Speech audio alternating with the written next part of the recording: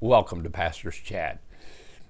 The Apostle Paul here in Romans chapter 15 is exhorting the believers there at Rome to be servants, to share the good news of Jesus Christ with the people and the world around them. And just as Christ pleased not himself, but became a servant and fulfilled the promises to Abraham, and now through the Jewish people, through Abraham's seed, Jesus Christ himself now can bless every person in all the world, anytime, anywhere, any place. And so he talked about Jesus being a servant to the Gentiles even, who needed the gospel. Then he talked about how that he himself had become a servant to the Gentiles.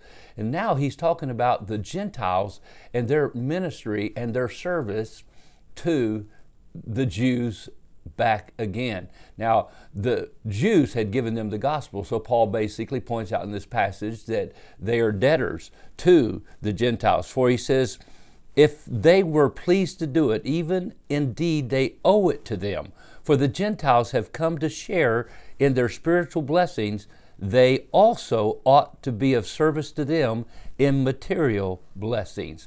And so basically he says, because of the Jewish believers who shared the gospel of Jesus Christ that went around the world, and these Gentile people now have come to know Christ in Macedonia and Achaia, they took up an offering. They're sending it back to Jerusalem to some hurting saints. Paul has this offering, and he's saying, I'd love to come to Rome to visit with you. I really have plans to go to Spain, and then I'm going to come through Rome on my way there, and you'll be able to encourage and help me on my way to Spain. Now, Paul made plans. Now, this is what crossed my mind as I was looking at this passage of Scripture, and I think it's so important. The Apostle Paul was on mission with God. He was on mission with Jesus Christ. What would thou have me to do, Lord? And he got up in obedience to the Lord from the ground that day, got baptized, of course, and then from there on out, he was obedient to the vision that God had given him. He was on mission with God. Now, that doesn't mean we just go from place to place, here to there, wherever we go, and it doesn't really matter. No, it means that our hearts are so set on the mind and heart of God that we are so in tune to where our Master is. Our Master is the Lord Jesus Christ. We join him in his work. And that's what Paul would do. Now, Paul had plans. We're not sure, biblically speaking, if he ever got to Spain. But he had plans to go there. He had plans to come back to Rome. Now, I don't think he planned to come back as a prisoner, which he did, but he went back to Rome.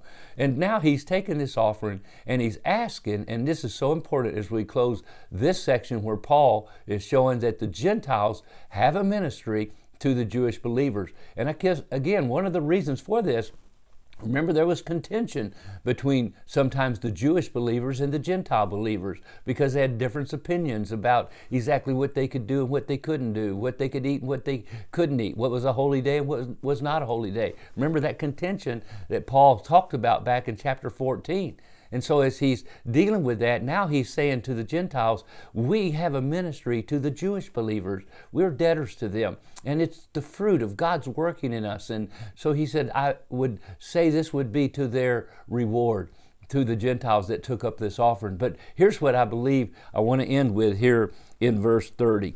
I appeal to you, brothers, by our Lord Jesus Christ and by the love of the Spirit, to strive together with me in your prayers to God on my behalf. The great Apostle Paul, greatly used of God in so many ways to spread the gospel around the world, give us 13 epistles in the New Testament. The Apostle Paul is asking these believers at Rome, please strive together with me in prayer. Pray for me. Pray for me that I can get this gospel. And this word strive here doesn't mean to wrestle with God trying to get something from God, but it means to be in earnest, to be in deep concentration when you pray that, oh God, please hear this prayer. I plead with you. And Paul said, please pray for me. And I'm telling you, my friend, if there's one reason I'm sitting before you today sharing the good news of Jesus Christ, it's because people have prayed for me. And you need people to pray for you. And you need to pray for others. Oh, may God help us to take heed to this passage of Scripture even today. God bless and have a wonderful day as you keep your eyes on Jesus Christ. God bless.